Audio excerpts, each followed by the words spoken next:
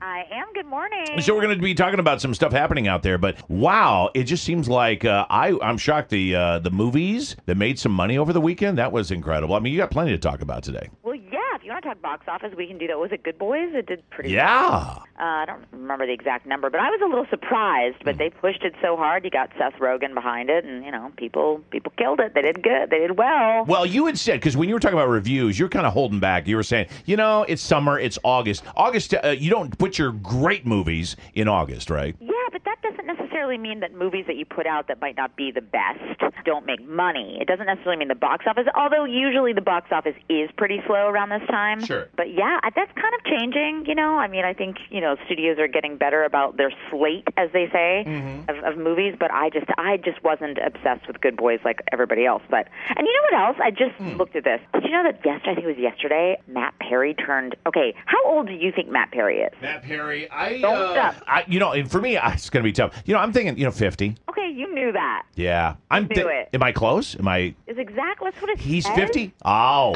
wow. Marky, did you have a guess? I mean, anybody from Friends? Any of those guys? Oh, in that level? no. Yeah. Yeah. Yeah. I probably would have said 40-something. Yeah. 40-something. I would have said 65. I could not believe he is just now turning 50. I know he's had like a rough couple years. And I'm not even basing it on like physicality. He always just seemed, Friends was 25 years ago. And Yeah. he was 40 then. Yeah. I'm just amazed. Happy birthday. I love him. No kidding. Now, Yeah. you're not going to like Katy Perry. And I know you're kind of a fan, aren't you? I do like, Katie's cool. I like Katie, yeah.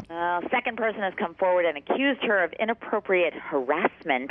This time it's a woman named Tina from Georgia, the country, and has alleged that Katie got so drunk she groped her at a party, tried to kiss her. Tina said she had to, quote, fight her off. Again, these are just allegations, but between, fighting nuns and stealing songs and the really bad outfits on American Idol, just like not a good year. Oh. For years. So could this turn into something, you think? I mean, based on, what has happened to other people who've had these allegations against them, and then all of a sudden, they're not working. Yeah, I don't think that's going to happen to Katie. Okay. I don't.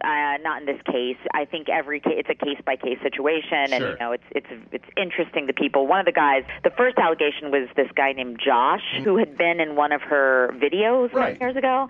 Never said anything. Maybe he told friends or whatever, and she just kind of pulled his sweatpants down. She did something like you would do on like a bully would do. Sure.